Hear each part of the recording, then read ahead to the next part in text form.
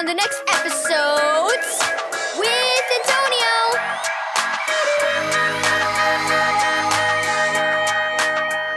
Thank you, Keys for Kids Ministries, for this daily devotional. Raging waves. Read 1 John 4, verse 3, Jude 1, verse 3 through 4, and 12 through 13. It's fun to stay with you here in Florida every winter, Asher said, as he and his grandpa walked to the ocean. Just think, my friends are wearing coats and boots and tromping through the snow back home, but I can wear shorts and sandals and go swimming. Broken tree limbs and pieces of buildings were piled up in some of the yards they passed. All that damage is from the hurricane you had not too long ago, isn't it? Asher asked, and Grandpa nodded. In some yards, homes were being repaired. Other houses looked empty. It must cost a lot to fix all those houses, said Asher. Yes, it does, said Grandpa. Most people prepare for storms, but some disasters, like hurricanes, are too big to adequately prepare for. That's especially true if houses are built too close to the ocean or are not built strong enough. Many houses were destroyed by the storm surge, the fierce waves that the hurricane winds blew in. When they reached the shore, Asher was amazed. Wow! The waves are huge today, Grandpa nodded.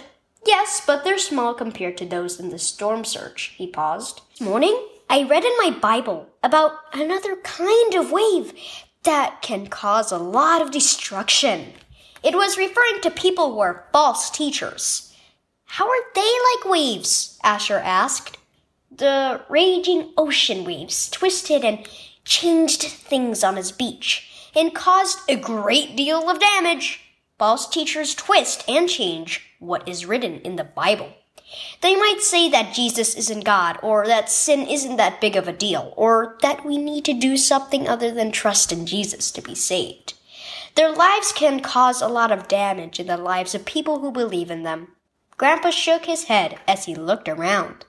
It takes time, effort, and money to rebuild after a hurricane, but only God can rebuild the life of someone swept away by false teaching. Wow, said Asher. So we have to be careful to listen to people who teach exactly what the Bible says? Don't we? Yes, we do.